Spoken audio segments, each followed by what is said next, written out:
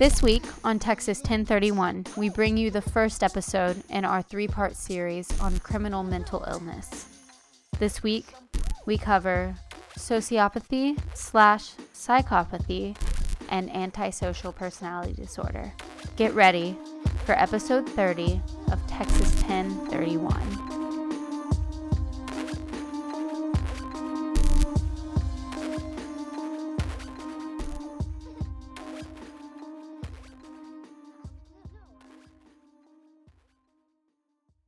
You name a beer after your mom? Yeah, she's the OG Rahr's Blonde because the Rahr family has been brewing for almost 200 years. I mean, I knew that. So she's part of the monarchy, dynasty. Dentistry? Orthodontics. Yes.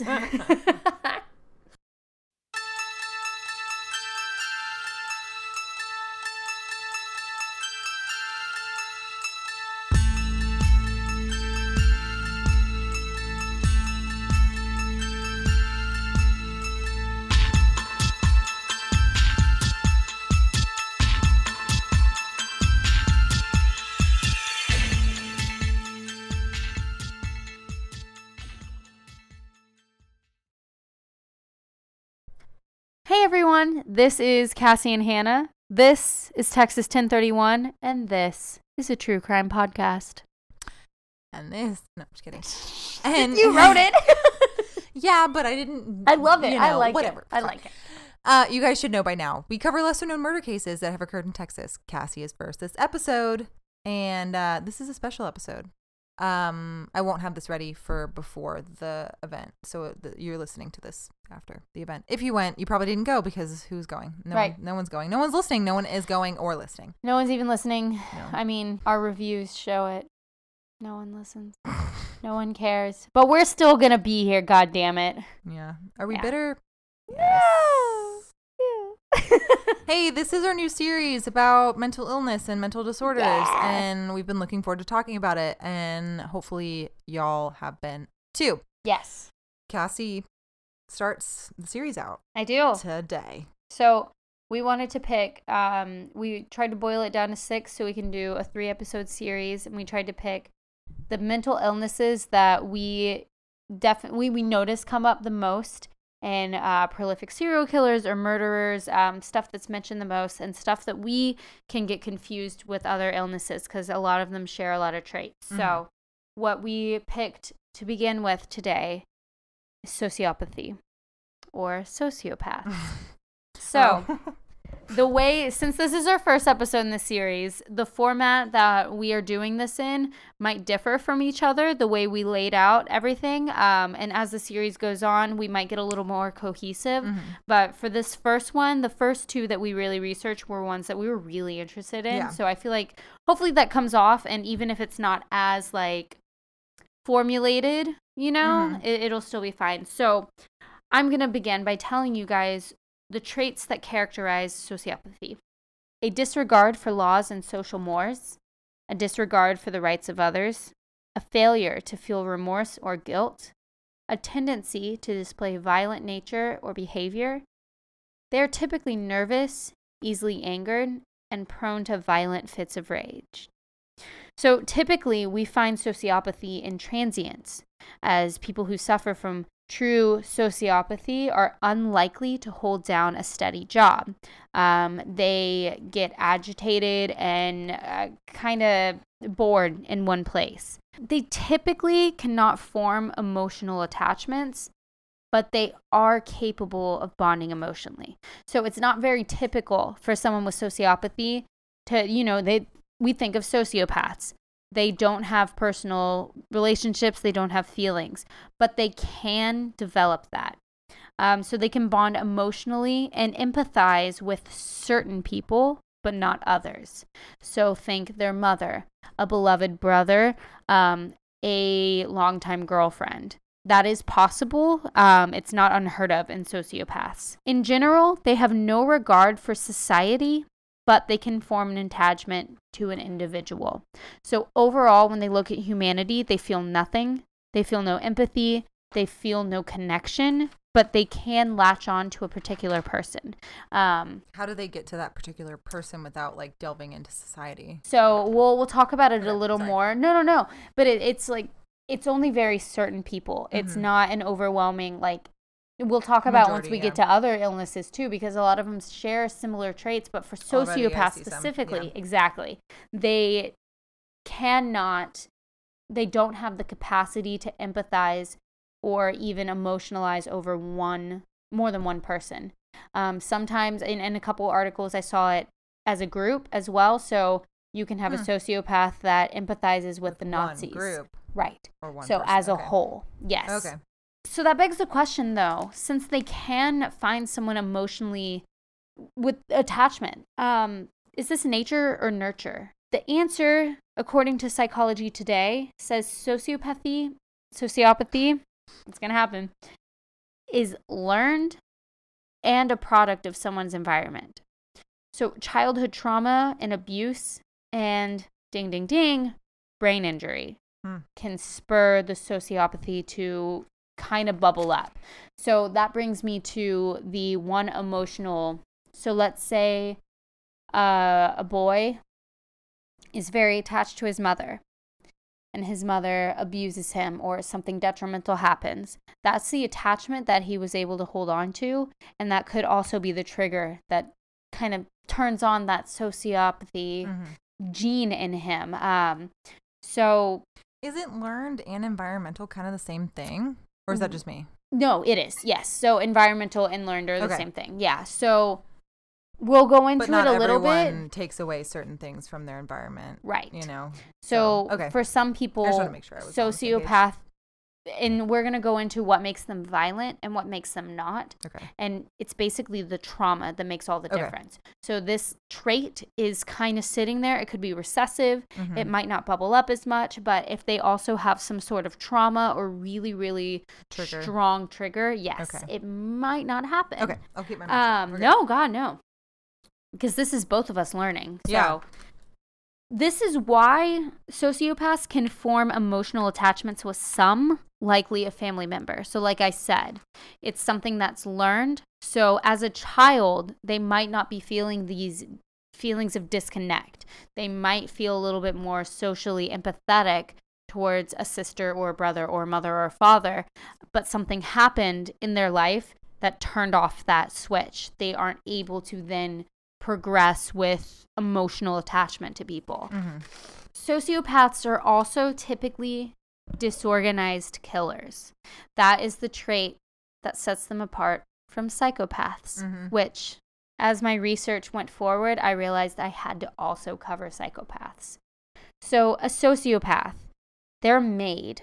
Something happened to them that triggered that. They're unorganized, they're volatile, and they can be emotionally involved with one person in their life. And psychopaths can't do that. Psychopaths are born. Yeah. Psychopaths are something that it's always going to be there from childhood. They are organized and they're calculated and they have no emotions. They have no attachment to any person. They are good at feigning it, but they don't truly feel it like sociopaths do. Sociopath versus psychopath, like I said, psychopaths will plan their crime down to the smallest detail. They're calculated, whereas sociopaths fly off the handle with no plan.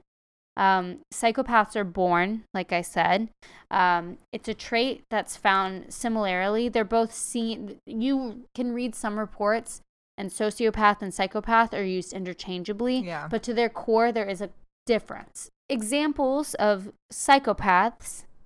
Do I want to go to this? Sure, why not? I can always cut it out. Yeah, because I think I went over it again later, but It's okay. couple psychopaths that we know and recognize. Gary Ridgway, John Wayne Gacy.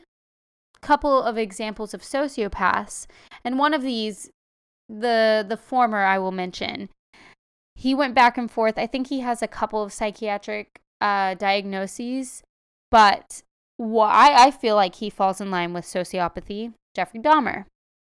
And then the next one we're going to talk about is Paris Lee Bennett. Definitely Jeffrey Dahmer, because he was able to, I think he kind of liked He was guys. a normal kid. He wanted to date people. Yeah. He had relationships with his neighbors and something changed in him, and that like spurred on these. But he was able to be normal with and genuine with people. Yes, absolutely. To a certain extent, I guess. So in this series, we wanted to, of course, specifically shine the light on a Texas true crime example of the mental illness that we are covering. So with sociopathy, I'm going to talk about the murder of Ella Lee Bennett by her brother, Paris Lee Bennett, in Abilene, Texas. Y'all, this is so good. Hannah was super excited when she found this out. I had never heard of this. Oh my God, it's amazing. It was really mind-boggling to research. So if you have heard about it, I mean, just because I've heard of it doesn't mean that I'm going to get a refresher and it's going to be amazing. Good. Okay, yeah. So, if you haven't heard about this, buckle up, buddy. Yeah. It's terrible. Cool. So, February 4th, 2007 in Abilene, Texas. A 21-year-old babysitter was watching over Paris, age 13, male, and Ella, his younger sister, aged 4, while their mother, Charity Lee, was working her shift at Buffalo Wild Wings. So far, she's doing everything right. She's got a babysitter watching over her kids while she works the late shift. It's a normal night. They ate. Babysitter took them out for Chinese food. They watched the cartoon version of Alice in Wonderland, and then Ella was put to bed. Paris then went to his room around the same time to do homework. But around 10 p.m., the astoundingly intelligent 13-year-old with an IQ of 141 convinced the babysitter that she could go home. Paris then grabbed a kitchen knife and proceeded to a sleeping Ella's room. He then beat, choked, and stabbed his 4-year-old baby sister 17 times. She also suffered defensive wounds. Evidence was found that Ella was also sexually assaulted before the murder was carried out. Paris, after brutally murdering his sister, called and spoke to a friend for 6 minutes. He hung up with the friend, waited 2 minutes, and then called 911. Presumably, the friend urged him to call 911 because he did talk to his friend on the phone about how he had just hurt his sister. So the dispatcher told Paris to move Ella from the bed to the floor to perform CPR. The dispatcher later reported that he was resistant at first, but then complied. She told him to give 30 compressions at a time, and Paris can be heard on tape counting. But it's doubtful that he was actually doing anything. There was no blood on the floor. Ella was found on her bed, on her side. She had wounds in her back that would have inevitably bled on the floor, especially with compressions. Paris told police that he was hallucinating when he murdered his sister. He claims that he awoke to a demonic version of Ella, laughing maniacally and engulfed in flames. But no one really except his mother, Charity Lee, believed that, until she read the report about how much Ella suffered, and then the separate report about the semen found on Ella's underwear and inside Paris's pants. Abilene Police Department. Oh my goodness. I put Abilene PD as if I would know to say police officer. So, Abilene police officer who interviewed Paris that night wrote, quote, "At times during the interview process, Paris would appear as if he were attempting to cry. However, he did not appear to be sincere with these attempts. At no time did he have tears coming from his eyes." Paris later confirmed to his mother while she visited him in jail that he did this on purpose. When she confronted him about the semen, he became violent and flipped the table over, stormed out. Big ol' show. Basically, when she said, "You did this on purpose, didn't you?" he said, "It fucking took you long enough to realize." Stone cold. 13. 6 months after killing little Ella, he received 40 years prison sentence. Remember, he's 13, so he's a minor. So he could not be charged as an adult. Mm-hmm. He is too fucking young. That's a pretty big sentence for a 13-year-old. Really is. Yeah. He will be eligible for parole in 2027 after serving half of his sentence. He spent the first 5 years in juvenile detention, and then when he turned 18, his mother actually wrote a letter to the judge urging that he be sent to a maximum security prison. So this poor woman is dealing with the fact that her son is a word that she refuses herself to use, but a monster. and that her baby is dead. So Paris was interviewed later. This happened in 2007. I believe the interview was around 2012, 2015, something like that. So quite some time later, he was already an adult in his very early 20s. He claims that he did it to hurt his mother. She was a recovering heroin addict, something that he lived through in his younger years, and he did see and did experience, and he claims that he suspected his mother had relapsed, so he wanted to hurt her and cause her pain. Psychologists later diagnosed him as a sociopath. The word psychopath was also used. So that kind of leads us into questions and theories. Is he a psychopath or a sociopath? I think he's a sociopath because he, flew off the handle and committed a very disorganized act with no attempt to cover it up, no attempt to feign innocence. B, he claims that he had been emotionally traumatized due to his mother's heroin usage. That can be the trigger act. Any sort of trauma in your young childhood can flip that switch and turn on the symptoms of sociopathy. Thank you. So sociopathy. That's it. Sure. Soap. It's soap. Soap. It's just soap. Yeah.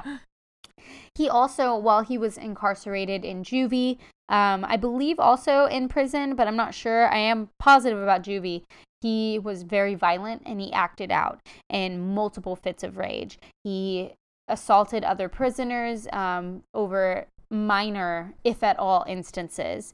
He flooded his cell, and when people came to kind of get him and get him out of the now flooded jail cell, he lunged at them, flew at them. Also, he has no emotion. None whatsoever. He has not once expressed remorse. He has not once done anything but just given matter-of-fact statements about killing his baby sister, who he grew up with, who he probably held as a child. So that is why I think he falls more towards sociopathy rather than psychopath. Mm-hmm. I think he has a little bit less disorganization, although he's very smart, which if he had gotten older and been able to suppress those urges, I feel like he might fall more into the psychopathy, but since he did it so early on in his life and due to trauma that he claims happened, I think he's a sociopath. What do you think? I disagree. Tell me. I think that he is a psychopath. I think that because of how old he is, the disorganization is there by default because he's 13. Fair point. You verbatim just said, he claims that his mom was relapsing. He claims that he had to live through this heroin stuff, which she in the, documentary or interview or whatever, admits to struggling with. Right. But he was supposedly her saving grace and she changed her life because he was born. So what does he know about heroin personally? Yeah. Granted, he's a smart kid. Did he Google it? Did he look it up? Did he rent a book? I don't know. Did he just say that to get sympathy? Right. Because how did he even know about his mom's past? I don't know if his grandmother is very much a part of his life. And so I don't know if maybe she informed him or whatever. But this is, oh my God, it's all coming back. So, okay, let me go through my questions. Yes. I think he's a psychopath. We have a little bit more on sociopathy. Okay. But not much. So, okay. Do you want to go through it or do you want to? Oh, no, let's do this. Let's pretend like this is a normal telling of a story. So, we talked about, before we even started recording, reactions to death. Yes. How anyone would react. It differs with everyone. So, just because his reaction isn't what you might normally assume or whatever, doesn't mean anything. But his reaction to actually murdering somebody, does that then... When you are the hand that took the life, does that then change the reaction quota? I don't know. I feel like from what I've seen and read of him, he does show remorse. He does show their upbringing together. They were very close. Yes. At the same time, I can see that the sociopathy of it all doesn't make sense to me because a psychopath can hide it for long periods of time. They can disguise it for 13 minus 4 or however old she was, that many, years of, internalizing his hatred and jealousy or envy or whatever for the attention she got that he didn't get. And he had to suffer through his mom being maybe a shitty mom when he was younger. I don't know. So that to me a sociopath may not be able to hold it back and fake it for that long, unlike a psychopath. My next question is, I didn't know about the rape or the whatever. I didn't know that was a thing. Mm-hmm. So that's interesting. Yes. But I'm not surprised because he is on the precipice of puberty. Yes. So that's disgusting regardless. I can't believe a 13-year-old can ejaculate. Honestly, that sounds so young to me. I'm pretty sure boys are like trying to get after it pretty early. So, I mean, he was obviously very mentally mature, intellectually mature. He was above his age. You know what I mean? So I think that's very interesting that they left that out of what I've heard of. Yes, because I read a couple of Reddit articles about it, and a lot of people didn't know about that. Mm-hmm. And I wonder if the mom purposely left that out of. I think so. Yeah, because the interview I read with her, it's My San Antonio Express News or something. Okay. And it's an interview with her, and the author of this article sat down with Paris himself. Wow. And it very clearly stated about the semen and everything. He admitted to it? He did not admit to it, but it's weird because it was in the medical records like that she had access to. Yeah. His interviews that I've seen from him in prison, he's admitting to everything. I mean, he's very, I'm so sorry. I can't believe I did this. Like, but then you think, is he lying? Right. Is it all he's super smart. He knows parole is coming up in 10 years. And I mean, he's in his 20s now, you know, it's bizarre. You said the tantrum, or not the tantrum, the outbursts in prison. I took that as tantrums because he is so young. Yeah. You know, in juvie, he was pissing and moaning of like, I'm not getting my way. I don't need to be here. I feel like a lot of that reflects his age, not necessarily maybe his mental state, but kind of his age too. Yeah. Or does it, reference his kind of perception of himself? Of just being, I don't need to be here. I'm too good for this. That's true. You know? Like, he just thinks too highly, which points towards both sociopathy and psychopathy. And that's why these are both used so interchangeably. Because many similar things. Yeah, there's so many things that you're saying that I'm like, yeah, but that could also be sociopathy. And then so many things you're saying that I'm like, much as you. So well, I mean, no, but I haven't watched the documentary. I didn't have time. It's pretty crazy. But there are so many things that you're saying that I'm like, that sounds like a classic psychopath. So the only reason I still lean more towards sociopath is just because it was in one moment. Yes. And it was not planned. He could have been planning this the whole time. As a psychopath, he could have been thinking about it and dwelling because he did have the forbearance to get the babysitter to go home and everything. He thought about it. He that was some form of premeditation. Yep. This is one of those that walks the line. Yeah, and most definitely. It's very easy to see because when a sociopath or a psychopath is not violent, oftentimes you see them in the CEO position of a company. Yeah, many CEOs share multiple traits with psychopaths or sociopaths. And so that's where that violent tendency wasn't clicked on. And so they are able to use everything to their advantage. And so which one does he lie into? Do we think he would have grown up to be a CEO or a very organized murderer? Or do we think he would have grown up to maybe hold off his murderous tendencies and then go berserker and kill a few women in a few nights and then get caught? We don't know because he was so young. What do you think? I know the answer because I watched the documentary. Oh, okay. His mom was a great mom. She had a fucked up life because of her mother. Yes, her mother, for those of you who don't know, her mother was accused of murdering Charity's father.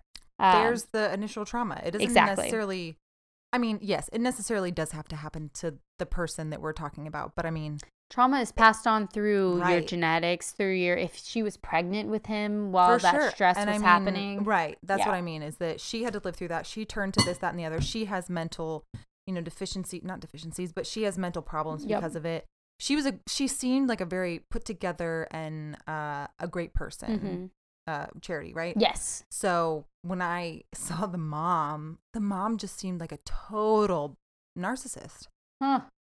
And just didn't want to admit to anything, blew everything off, swept it under the rug, but yet caring, and yet also there for her daughter, there for her grandchildren, super, sad and emotional about the whole thing, but there was a tinge of hesitance in her voice and like her emotion. And it just was like, you don't seem fake, but you seem put on. So you think it's possible that he inherited this? A gene was passed down, and maybe the trauma his mother experienced triggered a little bit of a biological change in the gene, whatever. It was passed further on to him, and it's like psychopath. I don't know science about birth and all that stuff, but I mean, if it is passed down, then that's my only assumption. I mean, I don't think that. If anything, it's not like the heroine did it. You know what I mean? I feel like that's a more likely story that it was passed down from his grandmother. It's a very difficult thing to pin down, which is why it's under the umbrella of a greater illness that we'll mention in a moment. So a little bit more about Ella Lee Bennett. She was born on April 12th in 2002 in Georgia. Her family later moved to Abilene. Her mother, Charity, started the nonprofit Ella Foundation. This advocates for victims of violent crime, counsels families affected by murder, and it works to improve the justice system for these victims of violent crimes. Her mother, in the blog on the Ella Foundation website, mentions Ella as a warm, loving, happy little girl.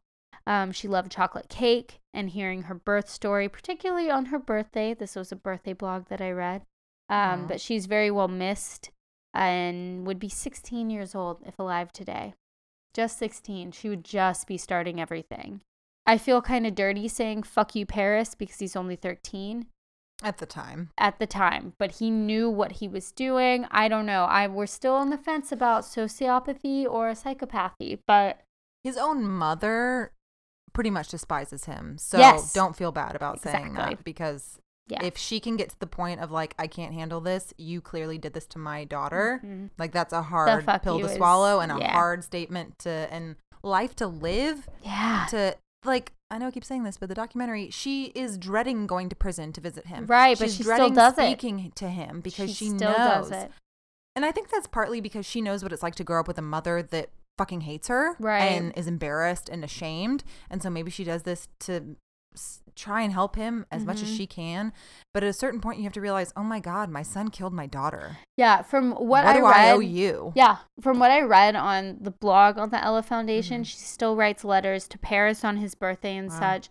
She grieves the loss of 2 children. Absolutely. And the person that she sees in prison is not her son. And it's crazy the way that you say has been apologetic and seemingly remorseful and such. I loved Ella. We were best friends. There's videos. 9 years from now, he could be out of prison. I don't doubt that. Yeah. I mean, since he was so young when he offended. Pearl? Yeah, Pearl. Yeah. I feel like he might, unless his mother. I'm sure she'll advocate for him to not be released. Because she has said that she believes that he is 100% a violent criminal who will act again. So it's very scary. Yeah. I just want to say about Ella.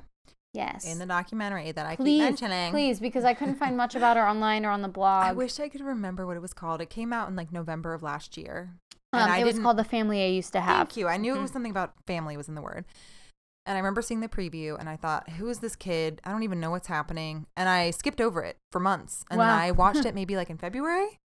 And I was blown away. I had no idea it was in Texas. And evidently Ella's favorite color was purple.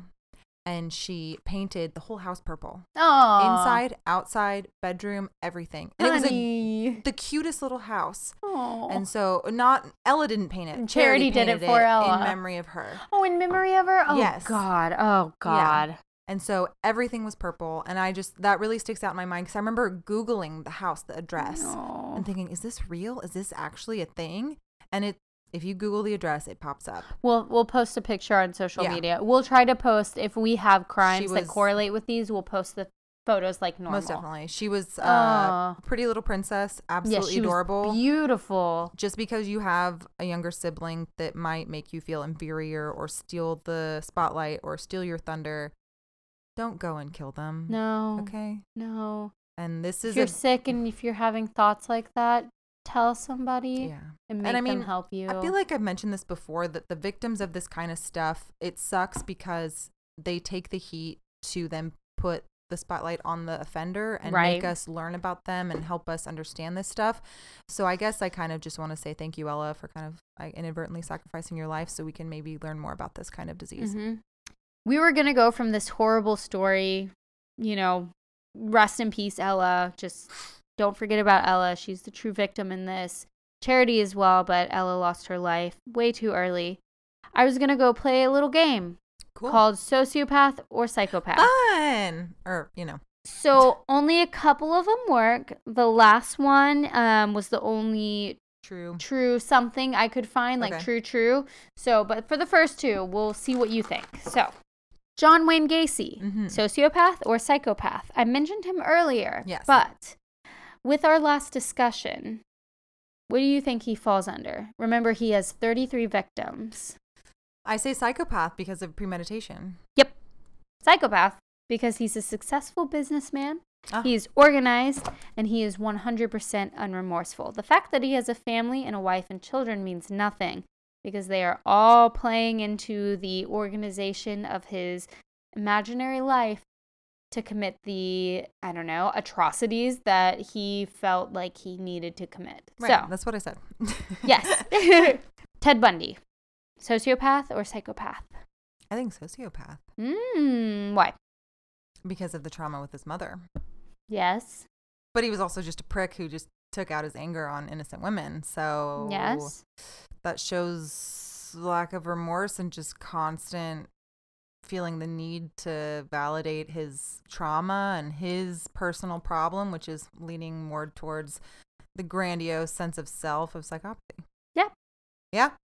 He's one that is interchangeably referred to as sociopath and psychopath. I'm 2 for 2. Yes. Cool. But in official, in official psychology, like .edu type websites, he is listed as a psychopath. Ted Bundy killed 30 plus women. This quote was really amazing. Genetics provided the ammo, but life loaded the gun. His life experiences, the woe is me, woe is me, woe is me. And then the traumatic experience with his sister being his mother and his grandfather being his father, or like whatever. That definitely loaded the gun for him. But it's theorized, already born with the psychopathic gene. Yeah, because he didn't even blame it on his mom. He blamed it on porn. Exactly. So that's not even admitting to the source. He's one of those people, if he hadn't had a certain amount of traumas that triggered the gun, he probably would have ended up as a high-powered politician or CEO. And also, he had a methodology. So even though at times he did go into berserker mode and mass murder and somehow not get caught, he was overall organized and planned because he did have certain methods to the torture that he used to inflict on his victims. The luring was so methodical that he would do it for hours in a day until he got a victim. Same thing over and over again. So that does not show sociopathic fly off the handle. That shows more psychopathic. Planning. So really what we look at is the method of the murder, which is why Paris's is so weird because he's so young. Yeah. So we don't have much life experience. Exactly. Yeah. Another one, you probably don't know about this guy, so we'll just talk about him a little. Thomas Hemming of Melbourne, Australia. He has 2 victims. He is known as the thrill killer. He is quoted as saying he wanted to know what it felt like to kill. He is a sociopath. Okay. Because he lived a normal life up until then. The crime was disorganized and instantaneous. He snapped. He decided, I want to find out what it feels like to kill those 2 people. He did not know them. They were random. And it was something that, it wasn't planned. And he got caught pretty quickly after. So he was one of the ones that I could 100% find every article saying that he is a sociopath. Officially, our umbrella illness is antisocial personality disorder. That is what will be seen on most psychiatric documents, especially in the case of these violent criminals once they've been apprehended. That is the umbrella illness. You can subset it. There is a huge difference. Yeah. Absolutely. And then I thought this is kind of getting a little scary, so I wanted to go ahead and talk about the percentages. Okay. Very briefly. Only 4% of the U.S. population is seen as either a sociopath or psychopath. That's kind of a lot. 1% of general U.S. population, fall into the violent category. Okay. So that's even better. But what's to stand between them becoming violent? That's where we go into right next. That's perfect. Actually, no, great segue. The trauma makes them violent. Okay. So it is 100% across the board the trauma that does it to them. For a sociopath, that trait was always kind of lurking in the background. And if that trauma had never happened, like childhood sexual abuse, for instance, they would not have had those symptoms bubble up. A psychopath, which exhibits the same symptoms, they would have had those symptoms bubble up, but in different ways. So you have a psychopath. Psychopath A is born. Psychopath B is born. They have the same level of psychopathy, actual psychopathy in their makeup. Psychopath A was molested as a child. Psychopath B wasn't, played soccer, did well. Yeah. Psychopath A had that trauma as a child. Psychopath A is now in prison for the murder of 3 people. Psychopath B is now the president of the United States. Exactly. So there's a difference in the trauma, and that's what spurns on the violence. So it's almost a multifaceted illness, and one facet of it might just happen to be murder. So like I said, CEOs share traits with psychopaths. Environment and experience make them violent, but they are overall born with the disorder. The brain is a very intricate thing, so that's why these are, as much as they're not generalized, they are generalized still, because you might fall under these categories, but then you don't. So it's very interesting. So both sociopathy and psychopathy are considered to be developmental disorders. Like we've said, it's something that's waiting in the wings and something kind of triggered it. So with that, we will move into sociopathy and psychopathy's umbrella illness, antisocial personality disorder. Ding. Da-ding. Sorry, I'm ready. No, you're fine. All right, so I'm going to do antisocial personality disorder. So I knew this series was going to be hard, but I also knew how much we wanted to look into these topics and learn about them. So please stick around. It will be more interesting. Yes. I will have cut out the stuff that we rambled on, hopefully. Yeah. So I immediately began struggling with finding, specific murder cases pertaining to the illness I chose to cover. Cassie didn't have that problem. No. I was not in a good place. So next week I'll be covering narcissistic personality disorder. Not to give away too many hints. Is that okay? No, that's fine. Narcissistic personality disorder and antisocial personality disorder. They're very similar, which I was initially kind of frustrated by when I started reading about them. I didn't know how I was going to make this interesting, without feeling I was repeating myself. And I hope this doesn't, overlap too much. I don't think it will. Well, this is the first one, so you can, get through all of this and then cancel out. Yeah, you can modify. Change it up.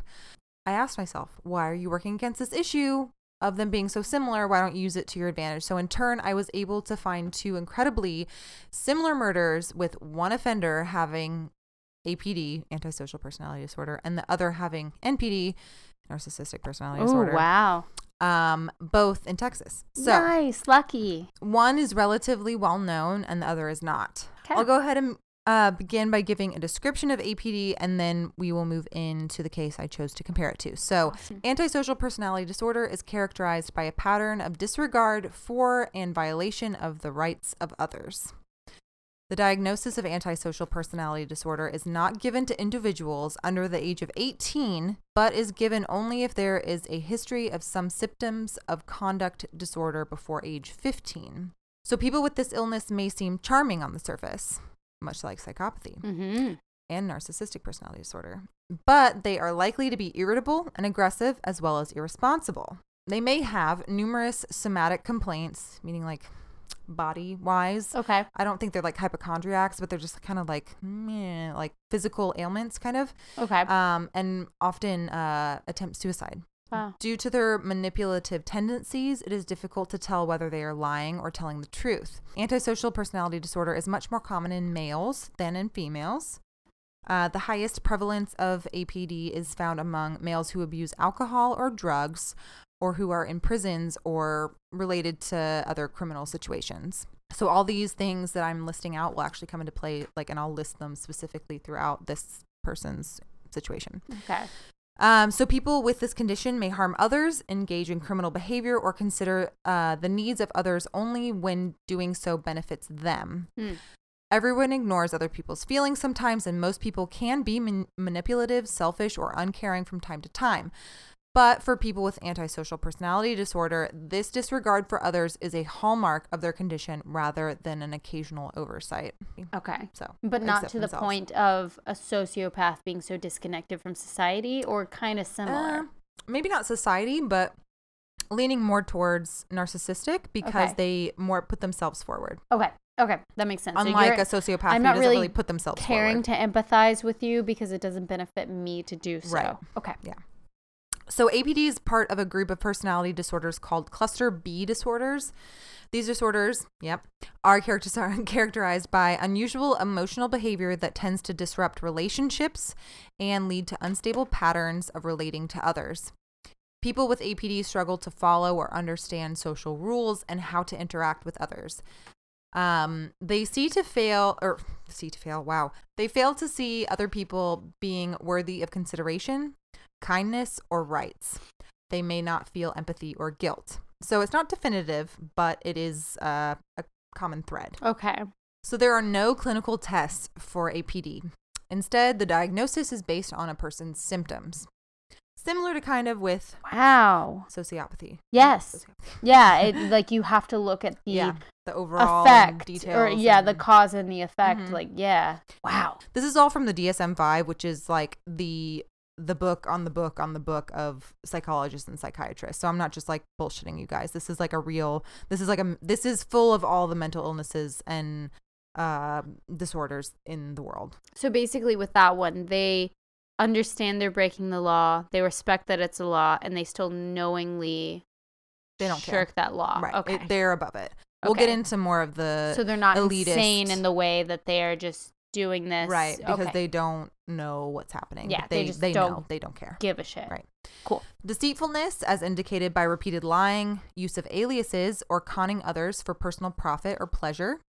Impulsivity or failure to plan ahead. So that's kind of interesting. Mm-hmm. Irritability and aggressiveness, as indicated by repeated physical fights or assaults, and reckless disregard for safety or self or others. And they need to have the majority of those things to be diagnosed as antisocial. Yes, there's a couple more, but a consistent irresponsibility. So they don't have consistent work or honor financial obligations. And then finally, lack of remorse. APD is one of the most difficult personality disorders to treat. People with this condition rarely seek treatment on their own. The term antisocial may be confusing to the public, or the lay public, if you will, as the more common definition outside of clinical usage is an individual who is a loner or socially isolated. Right. However, to be antisocial is to be against society, against rules, norms, laws, and acceptable behavior. Some studies suggest that the average intelligence of antisocials is higher than the norm. That makes sense. So like I said before, it is widely stated that antisocials are without empathy. However, this can be disputed, as sadistic antisocials will use empathy to experience their victim's suffering and will derive a fuller pleasure from it. Wow. So grody to the extreme. Yeah, I thought that's that was like a real dark turn in the illness. Ugh. So, like I said, the DSM-5 indicates that risk factors for APD are having a first-degree biological relative with APD and being a male.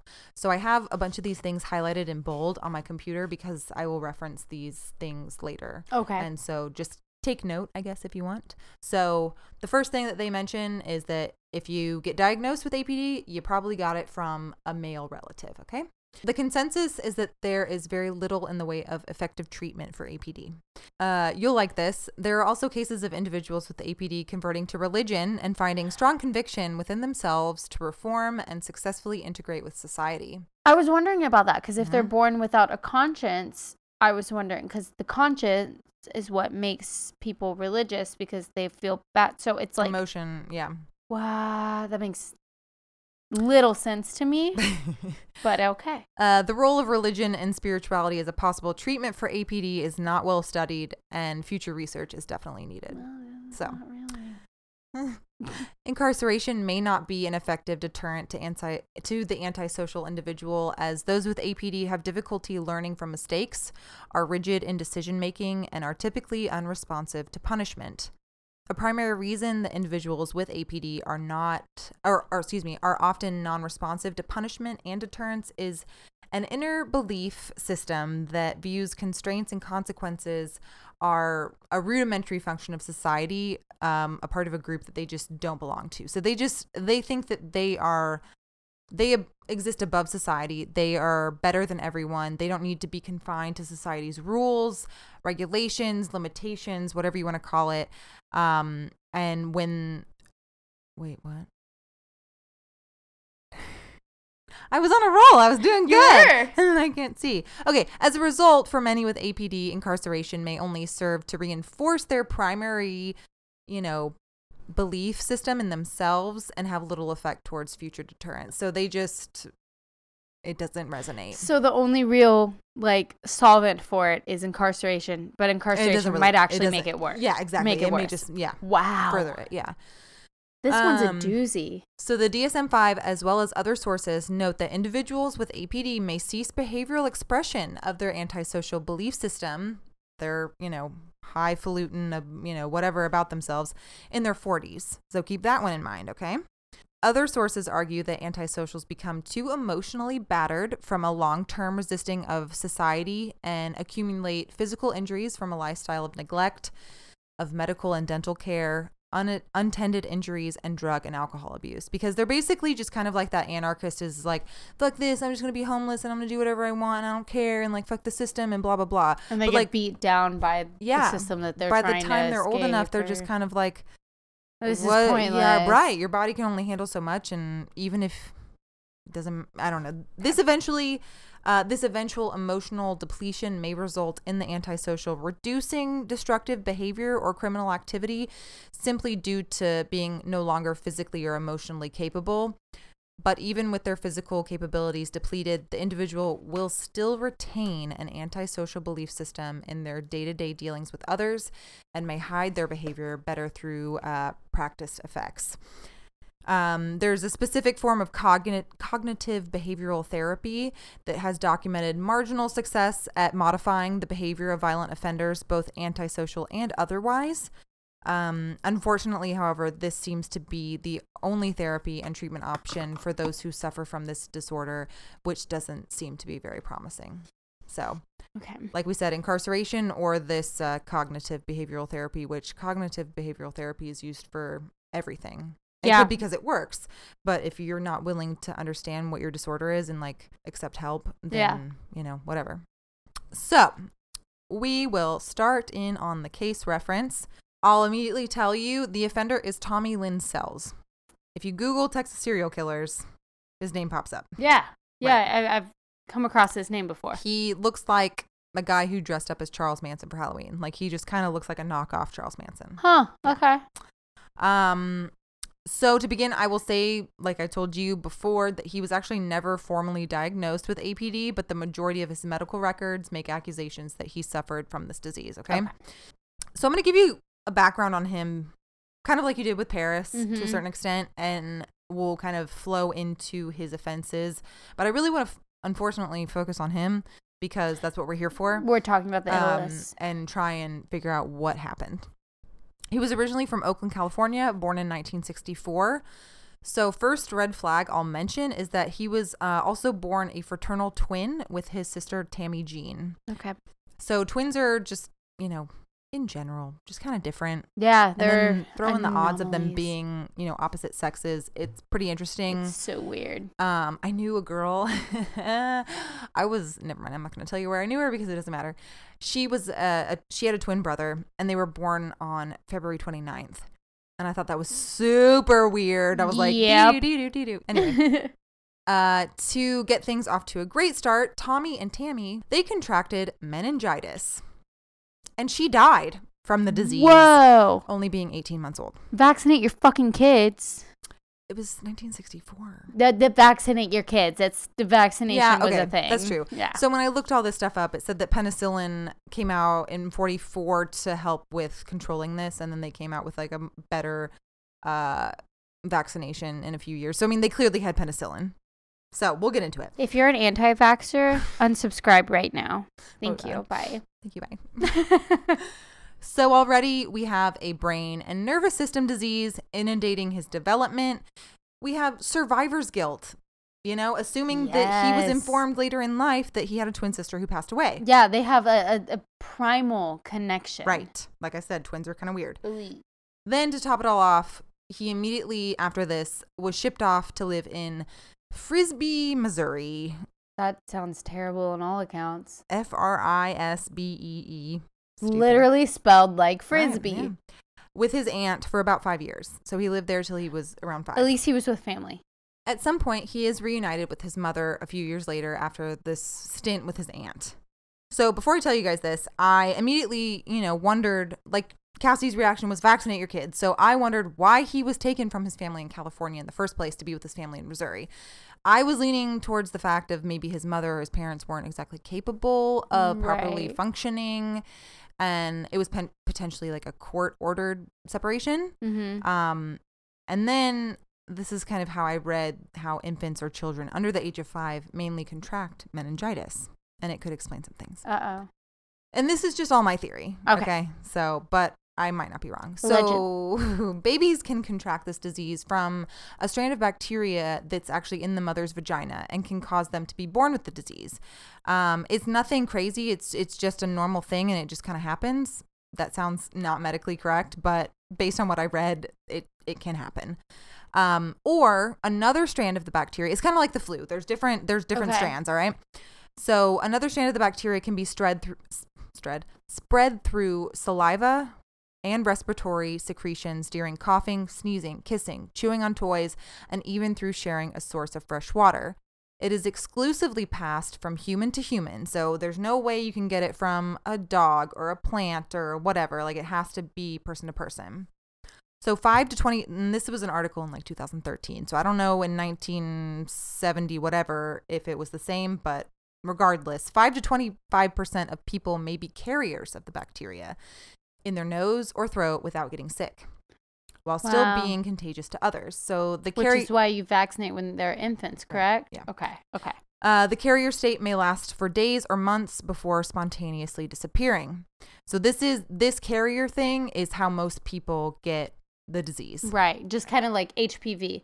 Like men carry it, women contract it, or vice versa. You know what I mean? You get it from a person that may not even show symptoms of it. It doesn't even have to be anything crazy. Yeah, it's just, diseases. We can't see them. Vaccinate your kids. So again, I say all this because I question the conditions the children were living in and who they were coming in contact with. Honestly, it could be innocent as giving your baby a kiss or whatever, but the fact that he was taken away to an aunt, and maybe it was because for his own health safety, or his mother wasn't able to care for him because of the loss of Tammy. Maybe there was an outbreak of meningitis in the area at the time. Who knows? Because of lack of access to vaccinations. Cassie wants you to vaccinate your kids. I want if you haven't vaccinate. Gotten the point yet. Please vaccinate. We vaccinate our dogs. Vaccinate your baby. So, second red flag. When Tommy was 8 years old, his mother, whom, like I said, he was living with again, allegedly started consenting to have a man come over and rape Tommy. Ugh! There it is. Yeah. And my first thought, and it was unfair, but when, you said the thing about a mother contracting it, I thought maybe she's a sex worker. This kind of leads me to believe that she was a pedophilic sex ring or drugs. I don't know if the vaginal strand is a normal bacteria that lives in the, birth canal. Mm-hmm. Unfortunately, vaginas do have bacteria. We all, it's just that's how it regulates. So I'm not really certain. I didn't go in that far. But either way, she's shit and terrible. Absolutely. Yeah. So that's why I said, convince yourself of what you think. Fuck. He would be known as Willis Clark. He doesn't really come back into play. I just wanted to mention his name because fuck that guy. Yeah. I wrote in here that I believe that it was actually in one of Robert Ressler's books where I read that close to, I think it was 95% of killers had or still have a strained or unnatural relationship with their mother. And I think I've mentioned that before in another episode. Yep. So whether it's from neglect, of verbal, emotional, physical, or sexual abuse or control, etc., this usually travels down to their treatment of women, obviously. Yes. I.e., ta-ta, Ed Gein, Edmund Kemper, Yes. Ted Bundy, Yep. to name some of the heavy hitters. They all had very different issues with their moms, but each acted upon their experiences occurring in their childhood and developmental years very differently. But the source of their aggression was still the same. Mom. Right. Even Paris. Right. Mom. And I don't know what she did to him, but who knows? He was know. angry. Right. For some reason. So, remember I said to keep some signs and symptoms in mind when I discussed this case, and one of them I emphasized was a possible genetic inheritance from a male. So, from what I read, the father was MIA, so we can't truly determine that origin, but it could be an option. So at this point, Tommy Sells enters into his teen years and winds up homeless and addicted to drugs and alcohol. Again, classic behavior of APD that I mentioned previously. Beginning in the early 1980s, he starts to act on his feelings. According to the police, he would kill close to 20 people, give or take, depending on the validity of his statements, in almost 20 years. In the future, he would claim he had killed close to 70. The age and sex of his victims would vary over the years, never sticking to a certain victimology. Each alleged murder had a different age, like I said, race, region of country, method, reason, and dumping ground. That's unusual. It is. I personally believe that this is due to his illness. Yes. So it doesn't matter who or where or how, because it's plain and simple. He doesn't care. Yeah. So in his mind, they don't matter and he can't be caught. And he shows up unprepared. He will leave evidence behind and he cannot care less. So I think this is why this disorder is closely related to narcissistic personality disorder, because of the fact that he just thinks, what can happen to me? Right. So in the beginning, I'm really going to only talk about one crime, but I just want to kind of give like a quick brief overview. Okay. I promise I'll be fast. In the beginning, his crimes were mainly theft related and a DUI was thrown in there as well. However, his first murder he would claim was when he was 16 and broke into a home and proceeded to catch a man performing oral sex on a young boy and allegedly killed the man because of it. So it just gets worse from there. So let's flash forward. Is it fast forward or flash forward? I think it's flash. Fast? A flashback and a fast forward. Okay. Thank you. I learned something. Fast forward. Or is it fast forward because it's on the remote? Yes. Same thing? Yep. Same. Okay. Yeah, we live in a technology world. Right. FF. To New Year's Eve, 1999 / New Year's Day, 2000. Okay. So what was it? Y2K? Yes, it was. Everyone was freaking the fuck out. We had about 40 different gallon or like big old tubs of water. Yeah.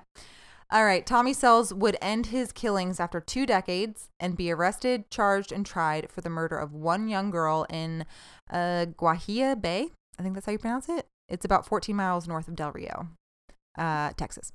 Yeah. Thank you. Or you're welcome. Yes. No, thank you. And you're welcome. Whoops. This is the main murder I will focus on.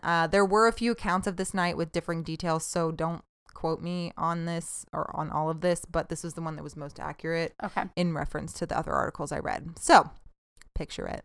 1999. Terry and Crystal Harris lived with their son and 2 daughters in a trailer home in Del Rio on the Rio Grande, west of San Antonio. I like that both of ours were kind of San Antonio-ish. I know. Yeah. They attended Grace Community Church, where they made the acquaintance of Tommy Sells, and at the time, he was a used car salesman, and his wife, surprisingly, he had a wife, Jessica Levry. Not surprising. Yeah, you're right. Fucking psychos always have wives. Yeah. I'm sorry. No, he just seemed kind of gross, but okay. Just like based on appearances. Oh, fucking Gacy had a wife, and so did the shoe fetish killer. Like nasty. All these gross men. All right. Sorry, I didn't mean to cut you off. I didn't mean to say all right. Everything's fine. Tommy visited the Harris home several times, asking Terry for counseling about his marital difficulties. Big shock, they had marital problems. Terry also bought a used truck from Tommy because he was a used car salesman. So now a new character in the story is Pam Surles. I believe that's how you say her name. Surles. I don't think it's Surles. Sorrels. I think it's just Sorrels. Surles. Yeah. Surles? Yeah. Okay. She had been friends with the Harrises in Kansas before they moved to Del Rio in 95. Pam decided to move to Del Rio also, and she brought her 2 daughters and her boyfriend, Doug Luker? I think it's Luker. Luker. All right, cool. How do you know that? Luker. Yeah. Luker. All right, cool. Mitch Luker. He was from a band. All right. He died. Yeah, they all do. So literally, like, not even a full month, I guess, on the dot, a month. On December 30th, 1999, around 6 p.m., she and her boyfriend, Doug, Pam and Doug, then set out on a return trip to Kansas to collect the rest of their belongings. So they had literally only been there like a month. Okay. Terry Harris went with them, leaving his wife at home with their 3 children and Pam's 2 daughters. I'll explain the family dynamics in just a second in case it got confusing. As they were leaving town, they stopped to fill Terry's truck up with gas. There they happened to run into Tommy Sells. Tommy was later seen at a local bar. The bartender testified at his trial that he repeatedly harassed her to have sex with him until a male customer in the bar shooed him away at the 2 a.m. closing time. What the hell? Which I think she's cool as shit for, like, testifying against this guy that she Yeah, doesn't even know. absolutely. And Like, that's someone good for that you her. would 100% remember. Like, oh, I can identify that guy. He was fucking creepy. Yeah, he was hitting on me the whole time. Yep. Aggressively. So sometime after that, Tommy went into the Harris's home and entered it through an open window. Don't do that. Don't leave a window open. No, Okay? ever, Just don't. ever, never. Never, ever. He found himself in the bedroom of Justin Harris, who was 14 at the time, who was also blind. Oh my God. Don't worry. He's fine. But Really? Yes. But I think if he hadn't been blind, if the situation would have been different. Right. So just wait. Oh, baby. Thinking the noise he heard was his sisters being Aw. mischievous, Justin called out, quote, "Will y'all stop coming into my room?"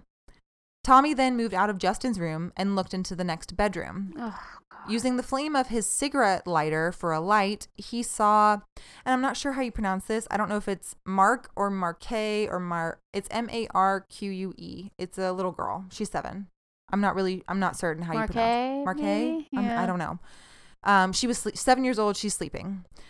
He then moves to the master bedroom. Tommy flicked his lighter again and saw Mother Crystal Harris asleep with her 12-year-old daughter, Lori. He then went into a 4th bedroom where he saw Kayleen Harris, 13 years old, sleeping in the bottom bunk. And he did not notice above her was Crystal Searles, 10, sleeping in the top bunk. So to clarify, there's 5 kids. Crystal Harris with a C and Crystal Searles with a K. Crystal with a K and her sister Marque, I guess, again are there while their mother Pam and their mother's boyfriend Doug head back up to Kansas to get their shit. So they're spending the night With all with this Kayleen, family. Justin, and Lori. They're the children of Crystal with a C and Terry Harris. And it's just happenstance that Sells goes to their house after encountering the But they trio. know him. They Okay. bought a used car from him. Okay, They got okay. marital I counseling, forgot all that that part. stuff. So Terry is with Doug and Pam driving to Kansas. Crystal with a C is at home with 5 children. Yeah. All right. And she's got one in her bed. Yeah. So again, Tommy's in the room with Kayleen and Crystal. He lays down next to Kayleen and nudged her. She awoke, looked at him, and sleepily said, "What are you doing here?" So she knew him too. The Yeah. kids knew him. Correct. Okay. He then put his, I mean, they were relatively, they were acquaintances, but they were close enough. Okay. So, Like a friendly uncle that comes over and hangs Right. out with the Yeah. family. That Like, good I'm old- your Uncle Tommy. right, yeah, creepy Yeah. ass Uncle Tommy. He then put his hand over her mouth and brandished a 12-inch boning knife that he had brought with him. He sliced off, they call her Katie, short for Kayleen, I guess, her shorts, panties, and bra, and began to fondle her. She wiggled free, stood up, and screamed to Crystal, "Go get Mama." Tommy then turned on the light and moved to block the door. Kayleen saw herself bleeding and said, "You cut me." He then moved behind her, put his hand over her mouth, and sliced her throat twice. Kayleen dropped to the floor and gurgled. Tommy then proceeded to stab her 16 times. What the fuck? Oh, yeah. Tommy then shifts his focus onto Crystal. Oh shit, she's still in the room? Yeah. Honey. Quote, now by saying quote, this means she survives. Quote, "I'll be quiet. I promise I won't say anything," Crystal said as he moved toward her. He reached over and sliced her throat. She fell to the ground. He turned off the light, wiped his fingerprints off a doorknob, and took 2 window screens he thought might contain his fingerprints. He then walked out through the fucking front door and drove home. He stopped along the way to discard the knife and the screens. So again, sign symptom. They fail to see other people as being worthy of consideration, kindness, or rights. They may not feel empathy or guilt. He walked out the fucking front door without hesitation or care. He didn't even care about his supposed friend, Terry, or the lives of his own children. Yeah. Or Terry's children is what I mean. So, obvious He took an sign. opportunity he selfishly Right. wanted and Correct. acted upon it. He knew that Terry was going out of town and thought, okay, no No men in the chance. house, it's fine. Oh He my saw God. Doug, Pam, and Terry at the gas station, and he knew that house was going to be unoccupied by anyone that could defend themselves. Oh. So, assuming that everyone in the house had been killed, Crystal ran outside. She is quoted saying, "I just laid there and pretended I was dead. If he knew I was alive, he would come back and kill me for sure." Holding her hand to her throat, she went to a neighbor's house a quarter mile away. The neighbor, Herb Betts, saw her covered in blood, dialed 911. While she was waiting, Crystal, unable to speak, wrote 3 sentences. Quote, "The Harrises are hurt. Tell them to hurry, and will I live?" Herb kissed her on the forehead and assured her repeatedly that she would be all right. Quote, "I didn't believe it," Herb said in a later interview. "I really thought she'd die on my kitchen floor." Isn't that terrible? Yes. This little baby, She's 10. she wrote a statement and did not once name her murderer. She was like, am Well, I going to die? My family's hurt. Like, I mean, that's such a child. She's a little girl. Yeah, Oh, God. Poor. I know. I'm fucking so glad she lived. Absolutely. How old was her sister that died? It was her friend, and it Her was friend. Kayleen, and she was 13. Oh, So not much better. We get into it more, but I'm kind of surprised he just went after those 2 girls. But I'm not, because he picked the girl closer to sexual maturity. he could have killed in the the blind house. boy. Yeah, but he didn't. He wanted a female. Yeah, I guess so. He didn't want to kill. He wanted to sexually arouse. true. Ugh. Medical responders took Crystal to a hospital in Del Rio. She was then flown by helicopter to a hospital in San Antonio for surgery to repair her severed windpipe. Ugh, when I read that, I was just like so creeped out. I don't know why, because That's it's deep. just, it's Yeah. scary. At the Harris home, Kayleen was dead. No one else was harmed, and nothing was missing from the home except for the 2 window screens. That's I horrifying. know. From her hospital bed, Crystal used a pen and paper to write a description of Kayleen's killer. This reminds me of Jennifer Shewitt, the girl that she was killed, or not killed, she survived, obviously. Kind of near like Galveston, League City, where she also had her throat slit and was raped and like dumped in a field. She was like 9, and she had to write out and like describe all that stuff. I don't remember that. It's intense. Fuck. Yeah. So from her hospital bed, like I said, she, gave a description. A sketch artist made a sketch from the description. And then meanwhile, Terry Harris, Pam Searles, and Doug Luker heard about the crime while on the road to Kansas. So Doug told Texas Ranger John Allen that the sketch and Crystal's description reminded him of the man he had met at the gas station the evening they left for Kansas. He thought the man's name was Tom or Tommy, and he worked as a salesman at a used car lot. John Allen obtained the full name of the salesman from the car lot owner and then obtained his photo from a crime database.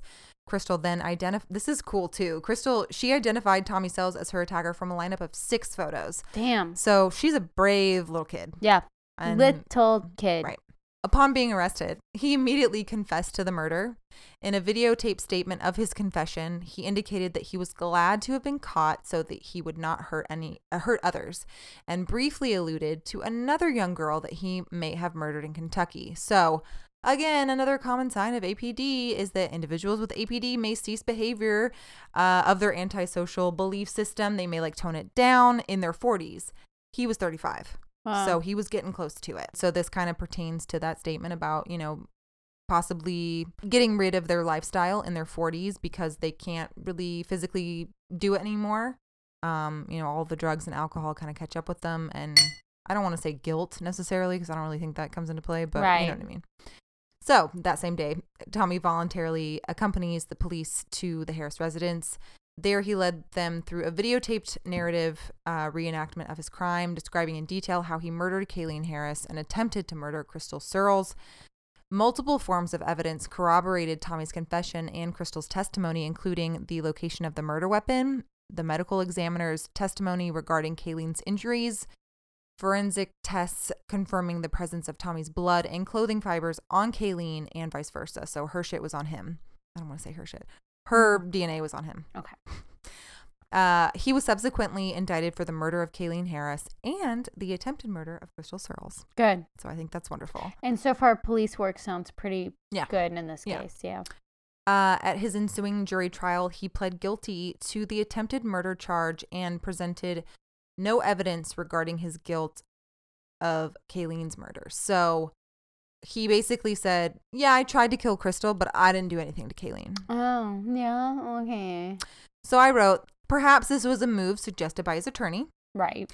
But if not, it again points back to him being entitled, not Yes. wanting to admit flaws or remorse. Yes. So why would you plead guilty to attempting to slit the throat of a girl when another girl is dead in the room with that girl with a slit throat? Of the same injury. Like, it doesn't make sense. Like, No. it immediately reminded me of the Angela Simoto case of how Donald Best was like, yeah, I raped her, but I didn't murder her. Right. Like, someone else came in and murdered her after. Right. And it's like, that's not It how doesn't make these things sense. work. You're No. not that fucking lucky. Nobody came in and slit Kayleen's throat after No. you slit Crystal's throat. You're just too selfish to own up to anything. And like I said, maybe it was a legal thing, but probably not. Probably not. As most of us know, under Texas law, we're going to go into the legalities and trial of everything. So, under Texas law, the rules of evidence prevent certain prior criminal acts from being presented to a jury during the guilt or innocent phase of the trial. Right. Okay. So, however, once a defendant is found guilty, jurors are presented with information about the defendant's prior criminal conduct during the sentencing phase. Yes. This is when it gets good. During the punishment phase of his capital murder trial, the state's case focused on Tommy's incapacity for rehabilitation and his continuing proclivity for violence. So that's a shocker. That never happens. It's usually the defense saying, oh, he won't do it again, y'all. He's fine. So like I said, he would be convicted for Kayleen's murder, and he would also be convicted for the attempted capital murder of Crystal Searles. And the state also presented evidence establishing that he had previously been convicted of automobile theft in Wyoming in 1980, whatever, and malicious wounding, never heard of that, in West Virginia in 83. How is that not attempted murder? Or just assaults? Like, why do you have to be so specific? Malicious wounding. Whatever. Like, you stabbed her somebody. arm. I don't Right. know. So those were just two of the multiple unbelievable crimes he committed in his life that were made privy to the jury. Like, I read through some of this stuff, and it's it's disgusting. And I won't go through it because it'll take me like 12 hours. Like, all sadistic and Terrible. deliberate. Absolutely. Just unprovoked. Like, it was just out of the blue, kind of crazy. In one of Tommy's videotaped confessions to Kayleen's murder, he also alluded to an earlier murder. Oh, I already said that. Sorry.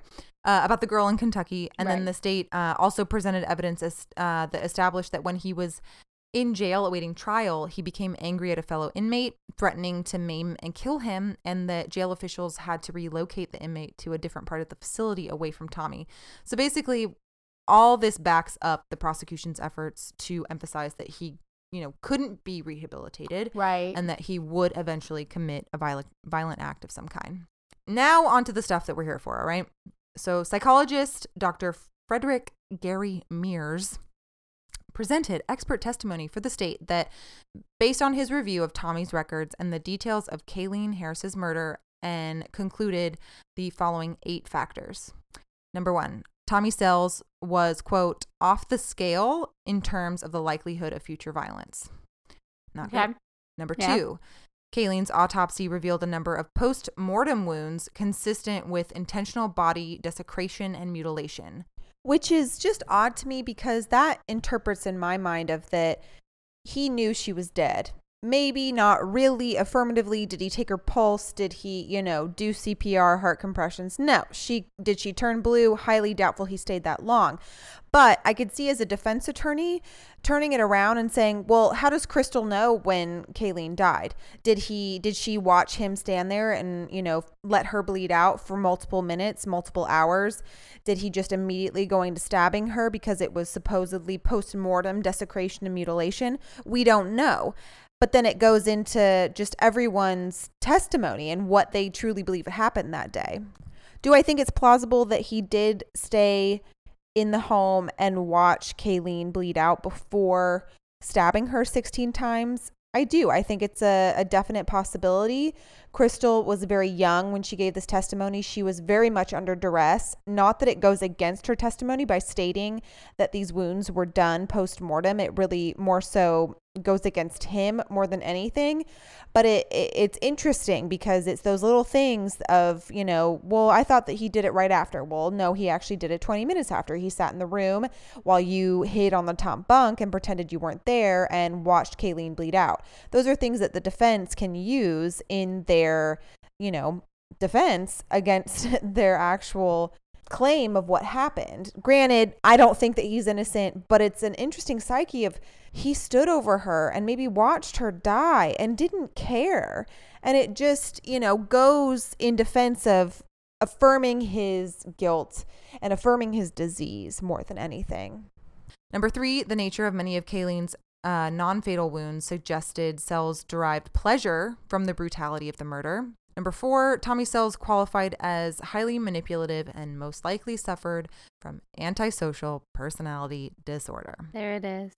Number 5, consistent with Tommy's antisocial personality, he displayed a cavalier attitude during his videotape confessions and narrative reenactment of the capital crime that was indicative of lack of emotion and absolute indifference to death. So, i.e., he feels too important and elite to care about his sentencing, or, has given up and is better at hiding his APD, just like I referenced before. Mm-hmm. Number 6, he displayed no remorse for the murder of Kayleen and attempted murder of Crystal. Classic. 7, that his past behavior is the best predictor for his future conduct. And 8, Tommy's criminal history demonstrated an escalation in violence look over at time. that. Right. Huh.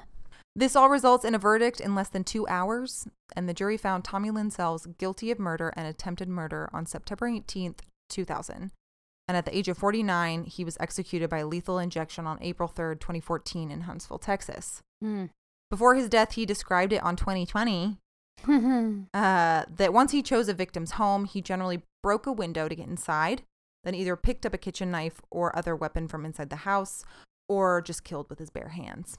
Quote, your hands is just as, your hands is just a lethal weapon as anything else, he said. Cool. Like, I don't even know. Okay. He's very scary.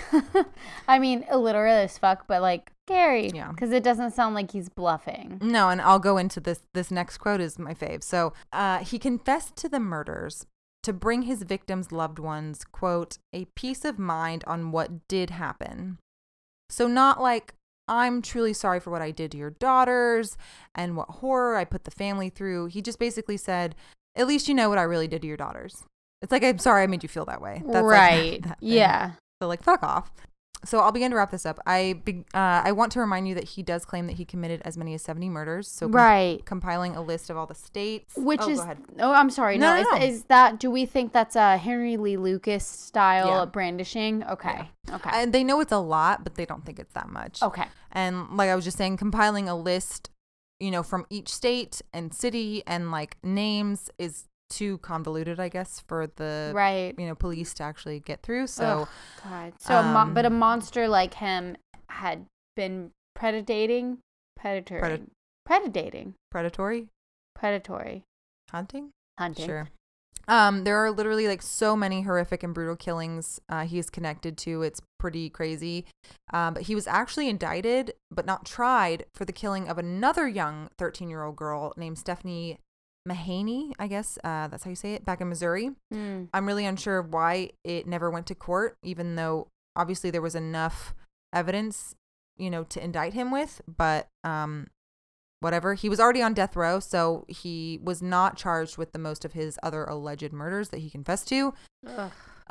His only other killing that he was actually, tried for is the April 18th, 1999 killing of Mary Bay Perez. This is 8 months before the murder of Kayleen at the Fiesta music event in downtown San Antonio. She was 9. Oh, Jesus. She disappeared while attending the music festival with her family. Her body, which had been raped, was found in a creek 10 days later. He pleaded guilty to that murder in 2003 and received a life sentence on top of his death sentence for Kayleen and Crystal. I personally believe that the derivative of APD in regards to Tommy Lynn Sells is up for debate. There's no formal diagnosis, despite the clear-cut signs and symptoms. Yes, absolutely. We don't know enough about his familial history to claim it was genetic. And although his childhood was probably beyond shit, Yes. we don't know if that's the truth. I believe that I saw there was books and movies, I think, on him. So go find out for yourself if you guys want to gather your own opinion on him in accordance to his supposed disease. But this is what he's allegedly been diagnosed with having. I do put some stock into his poor upbringing, his trauma about his twin sister Tammy's death, his relationship with his mother, and in all honesty, possibly even his aunt. Because why was he taken back? Yeah. You just don't know. Nope. As much as you There don't could know be why he something was bad. taken away from his mother. So his behavior and offenses point in the same direction as numerous other offenders who were abused and then began to abuse others as a learned behavior and construct. Yeah, that makes sense. So his desire to dominate and control another child, inflict pain, and project his own shame and anger onto an innocent person is clearly the actions of someone who is mentally ill, Yes. regardless of what their supposed diagnosis is. Absolutely. That is you're sick. Yeah. Not sick and like disgusting, but like I mean, yes, for Both. him specifically, For but sure. yeah, that is sickness. I think he needed help, and as I stated before, many people who suffer from APD never seek out treatment, and he was just another statistic to tack on to the people who have fallen victim to this disorder, if you will. I don't want to call him a victim by any means, but imagine how many people's lives could be spared just because of the random occurrence of a genetic makeup and an environmental upbringing. Yep. Not just the lives of the ones who were affected or raped or killed, but the life of the offender themselves. Yeah. So it's scary to think that we can have this disorder in the DSM-5 because it means that there are that many people out there to separate from sociopathy, psychopathy, narcissistic personality disorder, etc. Yeah. to their own category. That's a scary thought to me. It is. Because you can look at like my percentages of people that are affected by violent sociopathy and it's like 1%. Cool. Mhm. But what Still means percent it's- of are more leaning towards this bigger umbrella? What percent of are leaning? So it's like it's so That we know of because the they're brain is this so age or intricate. they're that age. Yeah, and they can't diagnose this with people that are under a certain age, so it's like, right, well, because then what they've the fuck? not finished developing yet, and yeah, it's crazy. Do you have? I have a couple questions. Yeah, go if for you it. don't Sorry, have- I was just thinking this No, was no, a no. depressing series already. So if someone truly has antisocial personality disorder, are they, for lack of a better word, fucked? Will they always end up being criminal and act out in violence?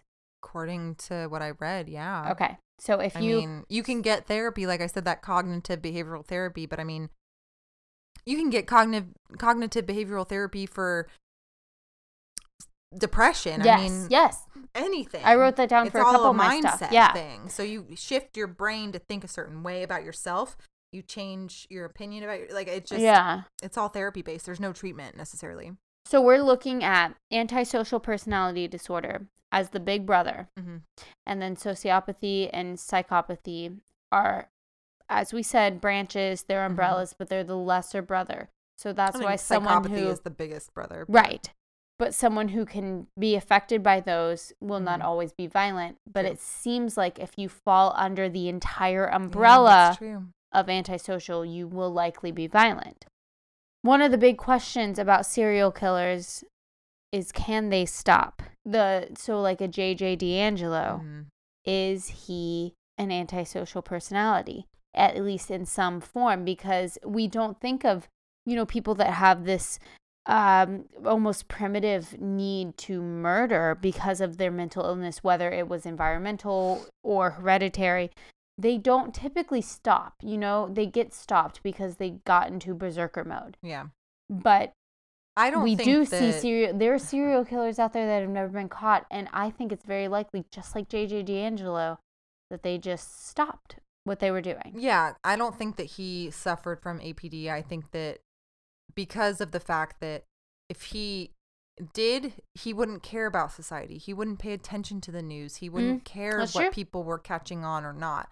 And he would just keep on his merry way and not think that anything could happen. So he clearly cared and had a regard for society. Right. Okay. And what was happening around him and what was going to happen to him. And so he stopped based on either his physical capability or what was happening in the real world or whatever. So we see that. And then we see an antisocial personality disorder that is likely that once they hit a certain age, they'll stop.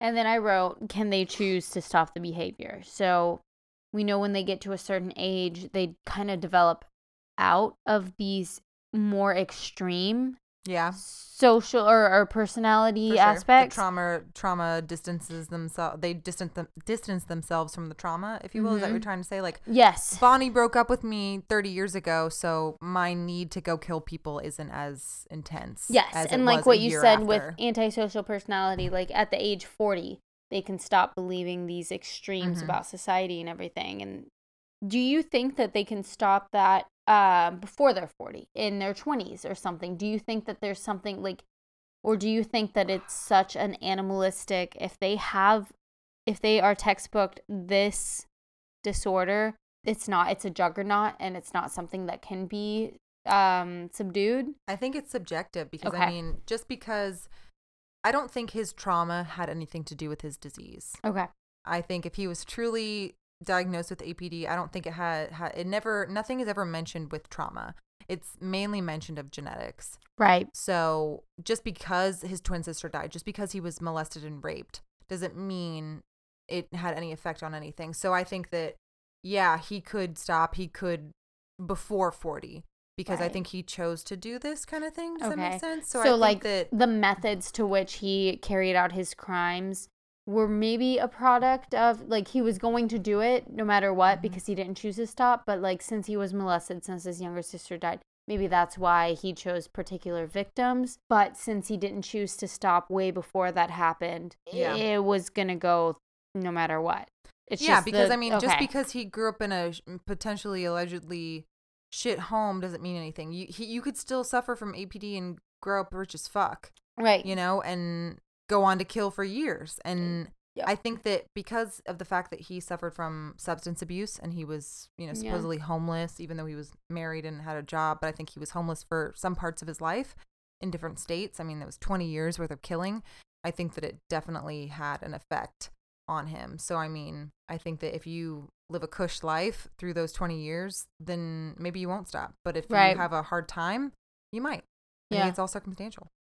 That's scary. You can have substance abuse and still have money in your pocket. Yeah. Or suffer from that, whatever. Yep. This was a lot. Oh my God. It's scary because it's just like, theories. ugh. It's not that they're everywhere. It's just the fact that the people that have this certain level of sickness, this perfect concoction of it, are very dangerous. And when that concoction actually happens, they're deadly. And that's the scary part. No, they just get promoted or get elected. Mm-hmm. Please go read the John Ronson book of the psychopathy test. Or the psychopath test, whichever one you want to call it. It's so good. It explains it all. We done? Yes. Sorry. No. That's fine. No, I've got everything I need to. We went through all my questions. Okay, that was good. I liked it. Cool. That was all, you guys. So that will wrap up episode 30. The first episode of the series. We'll be covering 4 more disorders in the next few episodes. So, as usual, all of our sources and where to reach us through email and social media will be put in the show notes, as well as where to donate to the podcast via PayPal. If you guys came to our event, thank you for going. Yes. And I'm just going to fucking say it. We've been lingering at 40 reviews for the longest time, and we love you guys so much. If you haven't reviewed us and you enjoy our content, fucking review us. And vaccinate your children. And we will love you so much harder. And vaccinate your children, you cretins. No, just kidding. We love you. But yeah, just, review us and, give your kids shots and stuff. Next week, we'll be talking about narcissistic personality disorder and what was yours? Borderline personality disorder. I borderline can never remember it. Yeah. I'm going to cut that out. And they're also one and the same. So It's so creepy. It's Oh my very God. creepy. Okay. We have to go. Is that all we have to say? Don't we say everything together? Yeah, no, we'll be back next week. And then if if anyone's listening, that was terrible.